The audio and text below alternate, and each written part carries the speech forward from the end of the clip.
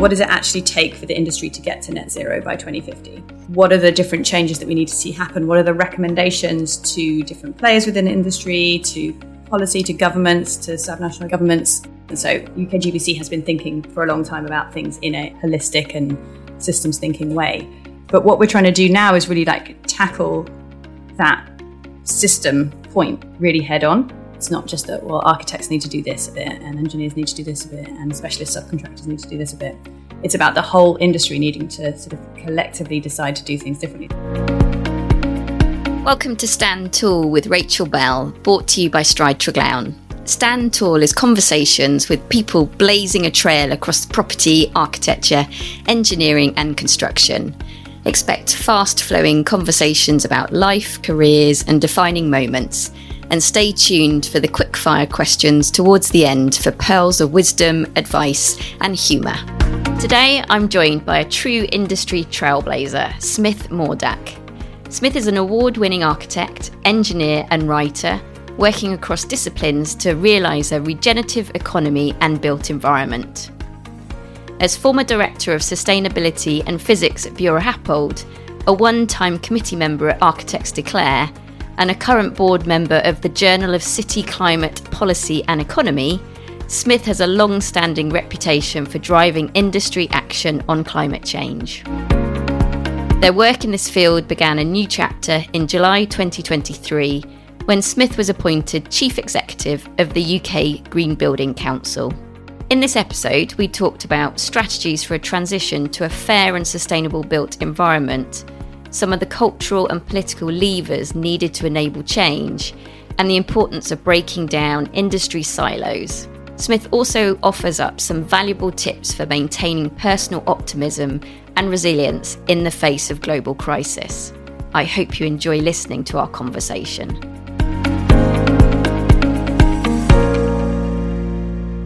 Good morning, Smith, and welcome to the Stand Tall podcast. I'm really glad that you can join us today. Good morning, Rachel. Thanks for having me. So, Smith, I wondered if we could just start with you describing what your current role is. Sure. So I'm Chief Executive of the UK Green Building Council. I've been in post for just over 3 months now. And yeah, it's fantastic. We've got a team of just over 40 people and we have over 700 organisational members. And we're sort of trying to affect change in the built environment, try to make us all more sustainable and address the climate and biodiversity crises. All absolutely key at the moment. I wonder if we can just start, a huge congratulations anyway, and just achieving the first 3 months in that role. But what inspired you first to go into that role? So I have been working in the built environment for 20 years, first as an architect and artist. As a writer, I've been working with different trade press. And then I also worked in engineering. I've got an engineering degree as well that I did on the side. I've been sort of working within this area for a long time, trying to find ways to, break down barriers. A lot of my early work was around involving communities in the changes that are happening in their towns, streets, working on public art projects, public consultation, public engagement, and co-creating designs together. I became increasingly interested in the general sort of business model of construction, the built environment, the property industry, and increasingly interested in the sort of the wider economic situation, that we find ourselves in, and the ways in which I was kind of seeing economic pressures play out at a local community level amongst kids and young people, and also, ourselves within the industry. I think a lot of us who've worked in architecture understand that there are sort of, especially when you're early on in your career, it's really, really challenging.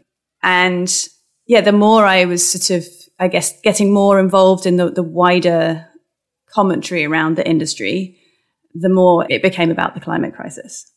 Yeah, I don't know. I've been thinking about this quite a lot recently because I didn't come into sort of sustainability through initially thinking about pollution in our watercourses or seeing emissions rise or something like that. I kind of came at it from more of a kind of people perspective and sort of seeing the stresses and systems of oppression that are at play, and sort of realizing the more I kind of read and the more I looked into it and the more I spoke to people, the more I realized all of these things are interlinked. So I worked more and more sort of broadly around those kind of interconnected systems, I suppose. I was going to say, is there a pivotal moment that kind of made you, I mean, you've described that you were in architecture, were both Bath alumni. There was quite a crossover with engineering during that architectural course. And obviously, yeah, you've picked up an Open University engineering degree as well. Is there something that sort of stands out as the moment that was the light bulb? This is the direction. This is what I'm going to do, change, achieve. There's not really a light bulb moment. It's an aggregation of many small fairy lights. When I decided to study architecture, I'd never met an architect. I didn't come from a background where I knew architects or that there were architects in my life, my parents' social circles, anything like that.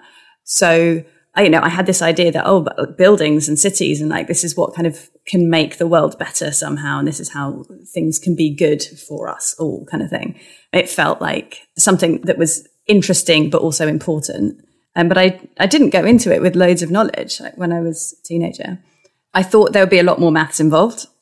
One of the reasons that I went to Bath was because I really liked that the first year was taught together, like the architects and their structural engineers are sort of all taught together. And I really enjoyed that year. And then the reason I went to Bath was because we could do the Erasmus program, which I don't think you do anymore. So I could spend a year abroad, and I went to TU Delft in the Netherlands, and that was amazing. And I studied film and philosophy and all these other things. I went in with, I was naive. I thought I'll go into this industry that seems really important, that shapes the world around us. And then that somehow I can do my part and make an impact, make things better. I guess the more I got into it, the more I was sort of frustrated with the silos. So I was frustrated that architects had a very kind of what felt like a very narrow scope, and that the engineers also were kind of confined to this place of sort of just making an architect's vision possible.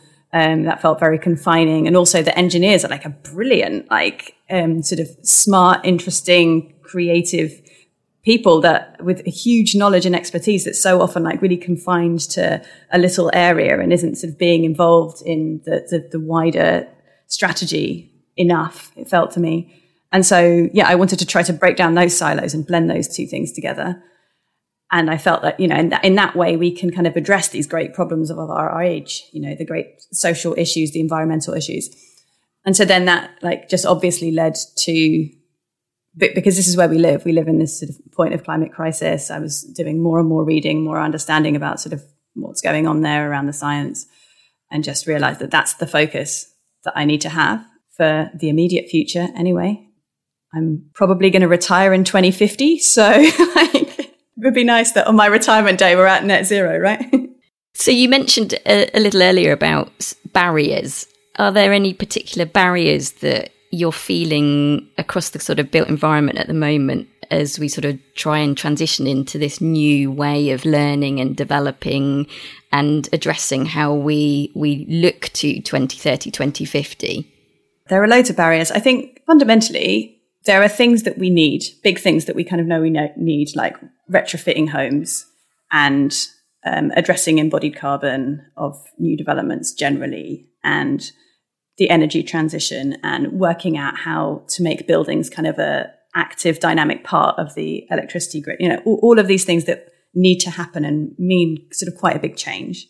And then there are all the skills and all the experience and all of the knowledge that we within the built environment have. And there seems to be this problem of how can we get those skills and those resources into the right places in order to enable that transition to happen? And I think there are a number of different barriers around that. Things like communication and education and logistical things about actually, how do we make sure that we've got the right people in the right places having the right conversations? I think some of that is eased by organisations. The reason that I'm attracted to the UK Green Building Council is because it plays a role in addressing those things, that we can convene people from across the industry, from across disciplines, from across geographical regions, in order to okay, let's understand what the problem is, and let's sort of identify solutions to those problems, and let's share those solutions so that we can all implement them. And so then there's a kind of overcoming those kind of logistical things. That was one of my key sort of questions, was there's so many organisations, if you look at LETI, ROBA, CIBSE, etc., across the industry. can the UK Green Building Council then become that joiner together of all these amazing ideas and actually collectively come to some answers rather than silos, each doing their own bit and not collectively trying to pull that together? Is that part of your remit and your purpose then? Yeah, I mean, the UKGBC is one in an ecosystem of change makers in this space. And I think we have a really important role to play as convener within that wider ecosystem. That's not to say that there aren't other sort of conveners in collective organizations and institutions. But I think all of us need to be sort of really thinking about like, well, what is it that we are uniquely best placed to do? What is it that others are uniquely best placed to do? And how can we support those aims? How can we make sure that we understand each other's purposes and sort of not become kind of accidental adversaries, because we're all sort of working towards the same goals, ultimately, a planet that can support life and allow kind of beautiful, flourishing life for everybody on it. But it's an increasingly complex area. Like over the years that I've been working in sustainability, more and more people have formed different kinds of groups. Different groups have sort of focused more on sustainability. It's kind of the complexity there is increasing. And I think we need to not shy away from that. I think it's a great thing because there's so much to do, but we do have to communicate with each other and talk with each other and sort of collaborate with each other and partner in sort of maybe sometimes quite radical ways. But I love that. It's one of the nicest things about my career world life is being able to bring together people who have interesting and complementary skills and experiences and like together figuring something out. It's really, really great. And I mean, you've alluded to some of the sort of the change of maybe education and the roles that educators can play in trying to upskill the next generation. What kind of new skills or what do you think needs to be addressed kind of at this moment, looking to the future? Yeah, so I think, firstly, I don't think it's about educating the next generation. I think it's about educating all of us, or rather that we all need to learn.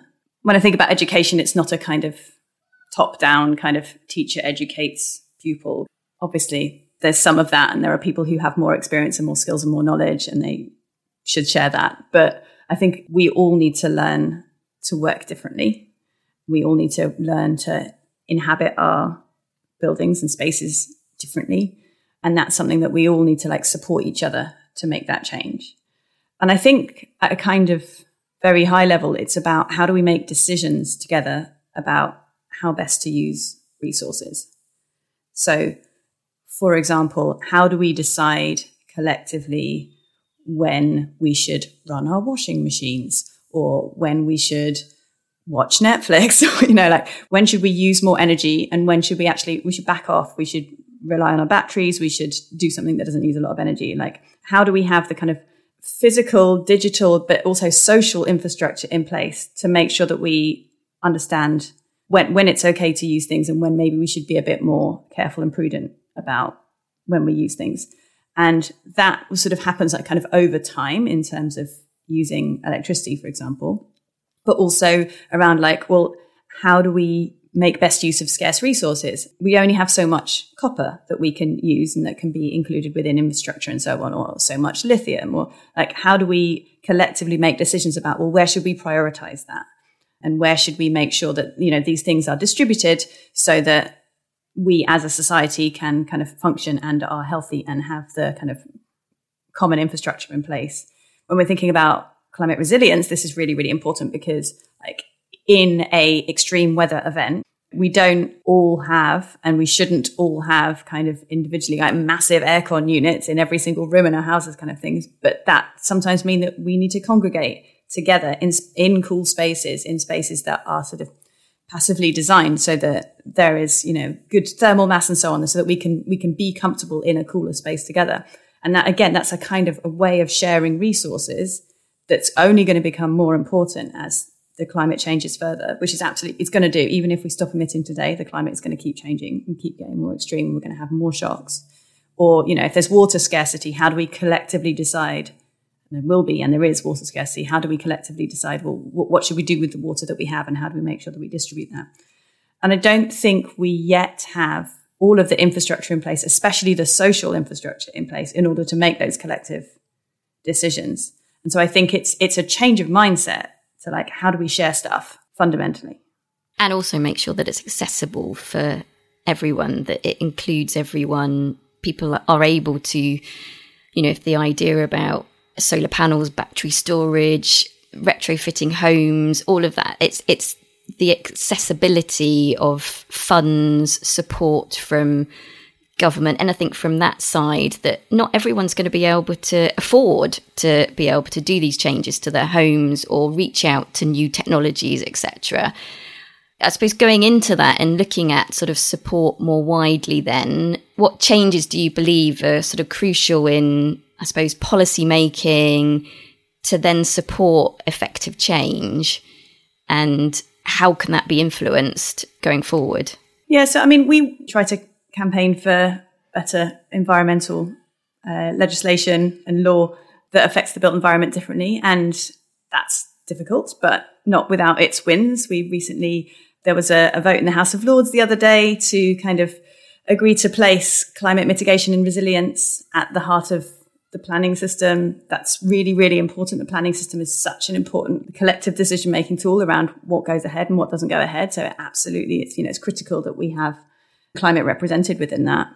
And so things like that are very, very important that the government includes. We're doing a big piece of work at the moment on retrofit, understanding the level of investment and also the kind of infrastructure that needs to be in place to allow everybody to be able to access the knowledge, funding, resources in order to retrofit all of our homes. And it's a difficult and challenging issue. We're not going to do that without sort of good government legislation and infrastructure. And I think that's one of the really important things about thinking about what the governments can do as well, because like we need sort of carrots and sticks and infrastructure in terms of like carrots, like sort of incentives and things that make it kind of attractive to do something. We need sticks in terms of we need regulation to, things like building regulations and so on. So, for example, having embodied carbon included within building regulations means that there are some sort of clear lines that shouldn't be crossed. But really importantly, and I just feel like this sometimes gets forgotten when we keep going on about carrots and sticks, is the infrastructure piece. Like we need the infrastructure in place in order to enable all of these things to happen. Like imagine a world where there was no water infrastructure and we were all just like shipping bottled water about, it would be so much more difficult to manage water scarcity in that world. And in the same way, it's so difficult to apply circular economy principles in the built environment because we don't have that infrastructure in place. We don't have those infrastructures in place in order to share resources in that way. So we need to make sure that the infrastructure, when we do have infrastructure like water and electricity and so on, we need to make sure that that's really good and well maintained. And I really recommend the Elinor Ostrom principles for like how to collectively look after common resources, because I think that's essentially what we're trying to do here. And where there isn't infrastructure in place, we need to create it. And that is something that has to happen at the scale of government.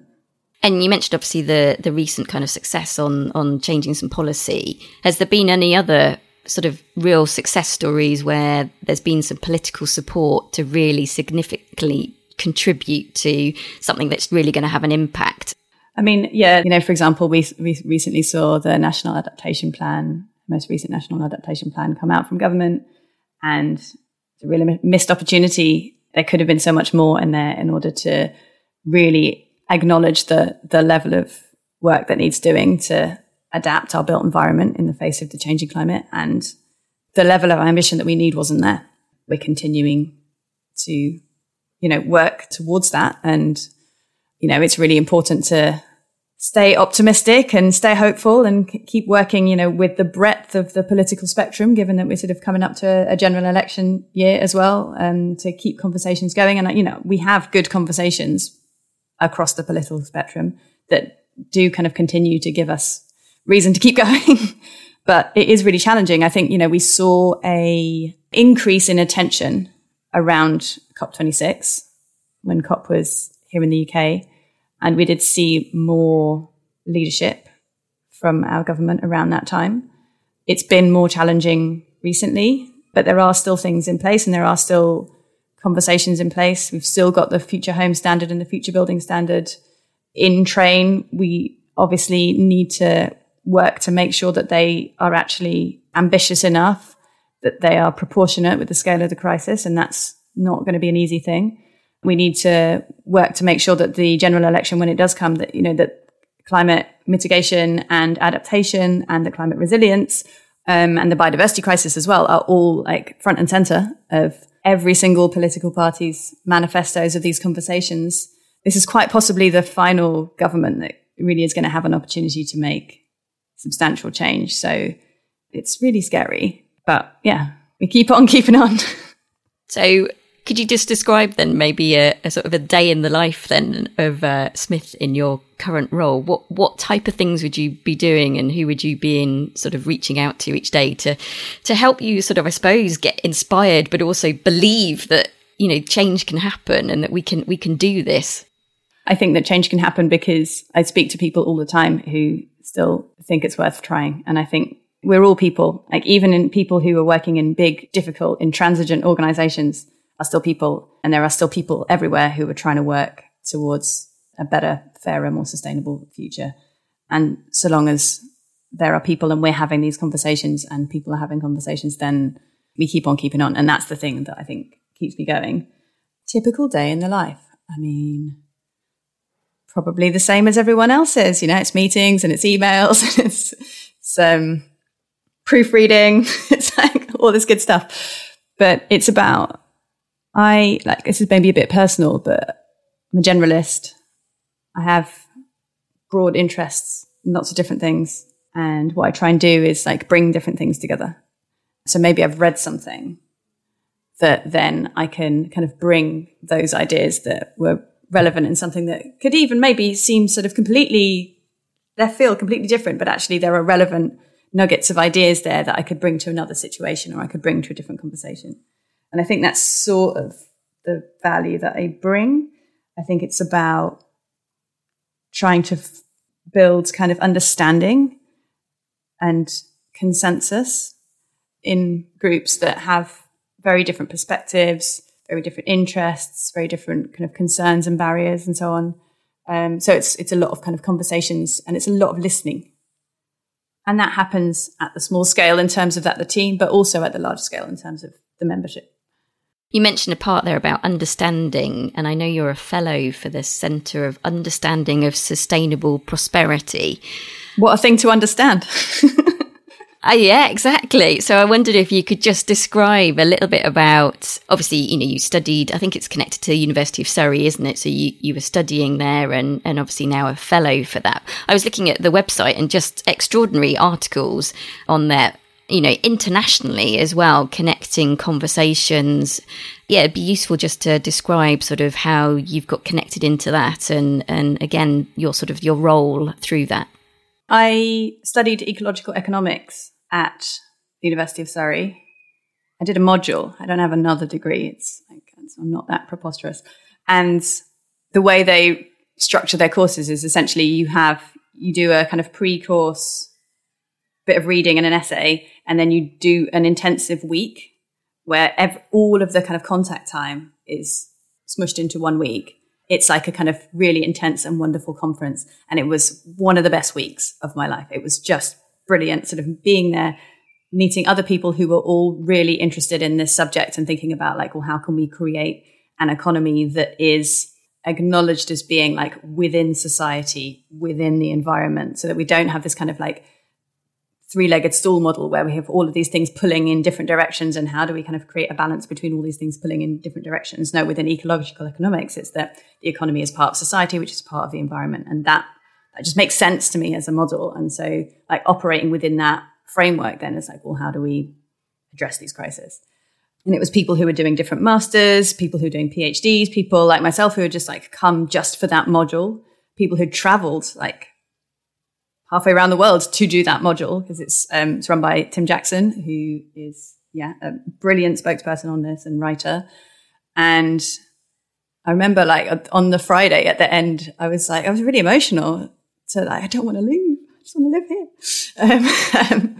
And then we did an essay afterwards, and I wrote an essay about gender, which was really interesting and is yet to be published. But that's a whole other conversation. But then off the back of that, I was just really looking for others to collaborate with, to sort of stay in touch with, who are exploring ecological economics from their different kind of sectoral perspectives. And so there's this fellowship program, and we meet quarterly. We can collaborate on projects, on research projects. I write for the blog a bit, and it's just a really wonderful international community. People who are, trying to like imagine a sustainable, prosperous future. That's what I'm all about. We'll definitely share the link to that website as well through the show notes, because as I say, the articles that I have been reading on there are really, really extraordinary and great to be aware of. So looking forward then, in terms of, your role, you're 3 months in, what the future look like. Have you set some future goals, aspirations for where you want to take that? And are there any particular projects or initiatives that are exciting you as much as that module at Surrey University? Yeah, so maybe one of the most exciting things to talk about that's coming up is our systems change work. So we've been doing work for a long time that is sort of part of systems change, in terms of thinking like very holistically about like, well, we need to look at the whole industry. We need to think about, how different parts of the industry are impacting each other, are affecting each other. How do we take something like embodied carbon, for example, and look at how that attention on embodied carbon and sort of commitment to reduce embodied carbon affects different players in different ways. And so UKGBC has been thinking for a long time about things in a holistic and systems thinking way. But what we're trying to do now is really like tackle that system point really head on. So it's about understanding that it's not just individual actors doing things differently. It's not just that, well, architects need to do this a bit and engineers need to do this a bit and specialist subcontractors need to do this a bit. It's about the whole industry needing to sort of collectively decide to do things differently. So this piece around how do we make decisions about how we use scarce resources, for example, could involve things like sectoral agreements. It could mean that actually as a sector, we collectively agree that we're going to prioritize using resource X for Y instead of Z. And there are ways in which maybe we collectively identify, actually, we need a player that's doing, for example, reclaiming old steel members and reconditioning them and putting them back on the market. Like we need much more players doing that. So by analyzing the system as a whole, we can understand sort of where there are gaps and where we sort of need to focus more energy and resources in the system as a whole. Or we need to think about like, well, how does the system more broadly communicate? How do we have channels of communication that allow learnings and successes, but also, failures? It's really important that when failures happen, that they are absolutely learnt from. And so how do we have a kind of system of communication across the industry? Also, communication is really important because then you avoid things like the accidental adversaries problem, where two organizations, two individuals, two people are kind of trying to do the same thing, but actually they're not helping each other because they're doing it slightly differently and they're doing it in a way that undercuts each other. And so it requires that kind of systems thinking approach in order to unpick those things. And then the most powerful thing about systems thinking is that you can see where the feedback loops are. And so you can see where actually there's a positive feedback loop here. So let's like throw loads of like resources into that, because if we can supercharge that, then we can really accelerate change. Or if there's something here that's like, it's almost at a tipping point. So actually, if we just a little bit more effort there, then we'll have a kind of huge cascade effect and then sort of big things change. And you can't really see that in a kind of day-to-day, I'm just going about my business kind of way. You need to come together with a diverse group of people. So we're assembling that diverse group of people with this express intention of understanding what is the system as a whole. What would be the sort of the big ask then from the industry to help support you in that? Well, at the moment, what we're looking for is for people to get involved in the program. We want to assemble a really diverse group so that different perspectives, different experiences, different voices come together so that we can do this work together. So at the moment, the ask is come and join us. In the run-up to COP26 and launched at COP26, we had a whole life carbon roadmap that was a huge, huge piece of industry collaboration to look at. What does it look like? What does it actually take for the industry to get to net zero by 2050? What are the different changes that we need to see happen? What are the recommendations to different players within the industry, to policy, to governments, to subnational governments? And this was it was a huge piece of collaboration, and it was a really impactful piece of work. And that we're in the next couple of months as well going to be doing a kind of tracking update to see how we're doing as an industry compared to where we needed to be. So that will be very interesting. And we're doing that in preparation for COP28. But then the other thing we're doing is a resilience roadmap. So a resilience piece to kind of complement the mitigation piece.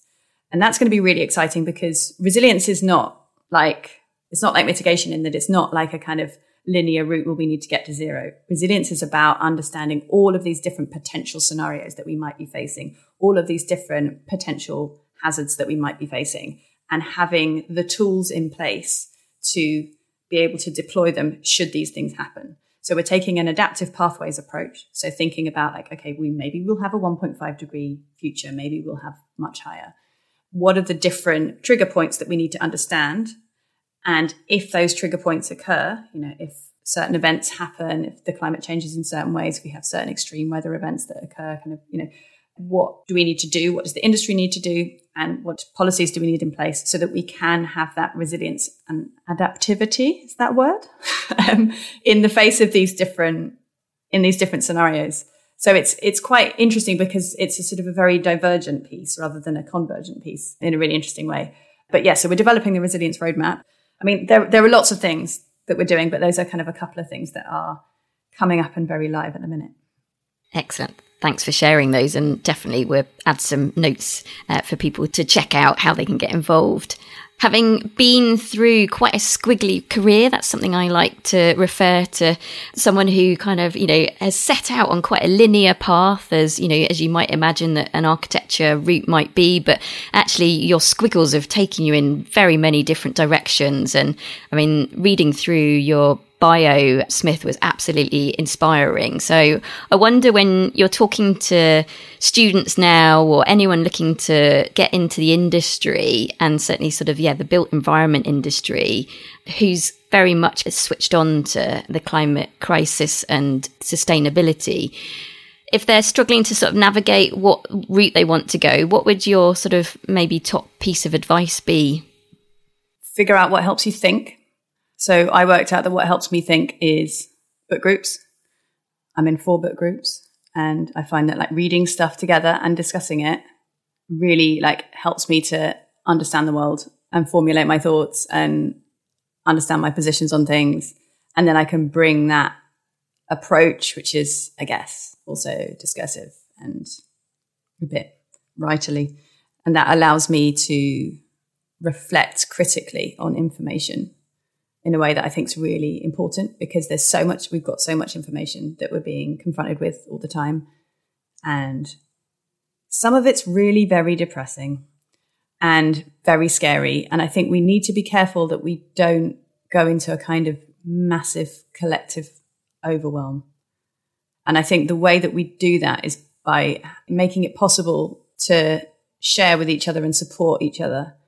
And so, my book club kind of way of life is because then I can share things with people, and I can talk to other people about and this is really scary, and this is how we can support each other through processing the really scary things that we're being confronted with, so that we don't get super overwhelmed. And sometimes I get overwhelmed, of course I do, everybody does, but it's not kind of an insurmountable thing if we've kind of got that together.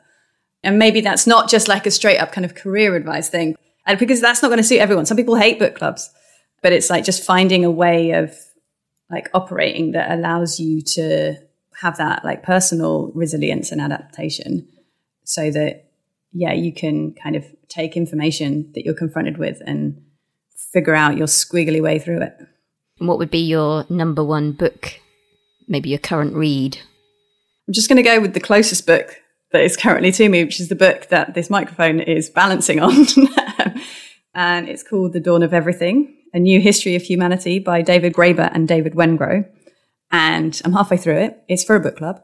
It's a really amazing kind of survey, but also critical reimagining of all of the ways in which we as humans have lived.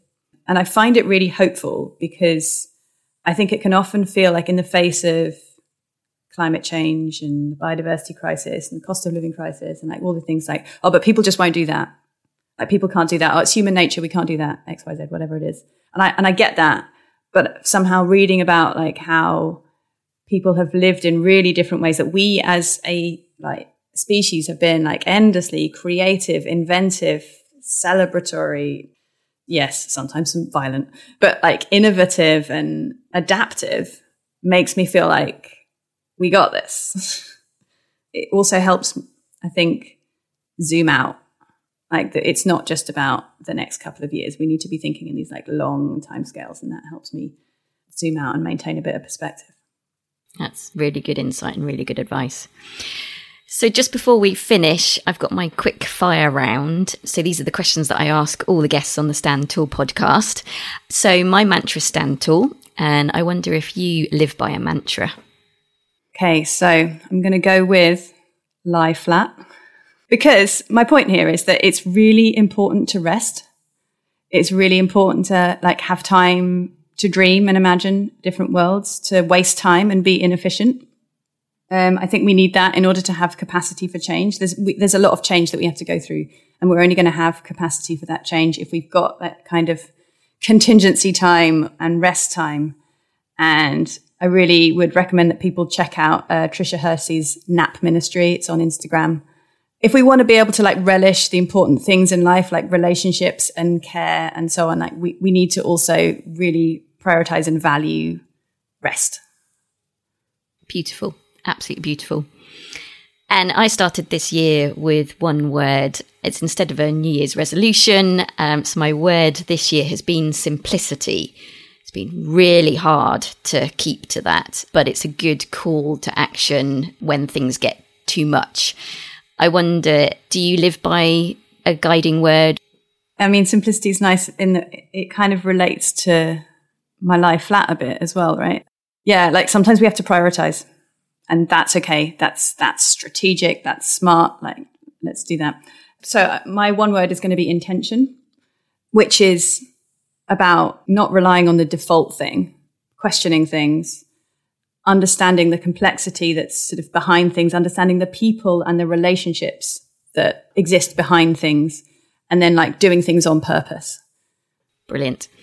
What would be your one call to action for people listening in today? I've been asked this before, and it was, I think my answer was to remove the systemic need for endless economic growth, no matter the cost. And maybe that's a bit difficult to understand or abstract, but I suppose the thing is about it's repositioning money as an enabler rather than a gatekeeper. And this is part of the ecological economics thing that we're talking about as well, in terms of like having the economy is within society, is within the environment. Like it's something that we design, it's something that we choose collectively. And I recently had the incredible privilege of interviewing Jason Hickel. Jason Hickel's written a lot about degrowth and the net appropriation of wealth and resources from the global south to the global north.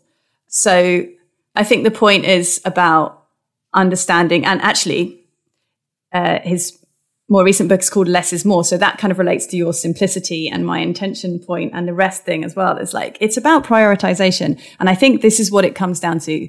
And what a lot of our conversation has been about actually is like, how do we collectively decide how best to use and distribute scarce resources? That's the thing that we need to work out how to do better. Like we do work out how to do it. And I think we need to use expansive ideas of new economic thinking in order to figure out that just like gives us more paints to color with in terms of what are the ways in which we might be able to find ways of doing that. So I think we should like be open-minded, look at all of these different ideas and figure out, like take from these ideas and then figure out what is the best way that we can share and distribute those resources so that we can all live happy, flourishing lives. Thank you, Smith. Really appreciated your time today. Just before we go, do you want to let everyone know where they can find you across social media channels? I'm just going to give you the UKGBC website. Put it in the show notes. Brilliant. Really appreciate it. Thanks, Smith. Thanks, Rachel. I loved my conversation with Smith today. They clearly have a wealth of industry knowledge and technical expertise, but I was most inspired by their fresh thinking and holistic approach to many complex issues we're facing as an industry and as a society. As always, we've provided links and resources in the show notes. Please head over to the UKGBC website to find out how you can support their work by getting involved with their latest initiatives. Thanks to Stride Triglawn for sponsoring this podcast. And if you want any further information on this podcast or Stride Triglawn, then please visit stridetriglawn.com and at Stride Triglawn on social media. Links and resources from today's episode are in the show notes, and you can follow me and let me know what you think of the show at RachelJ_Bell across Twitter and Instagram. Stand tall and talk soon.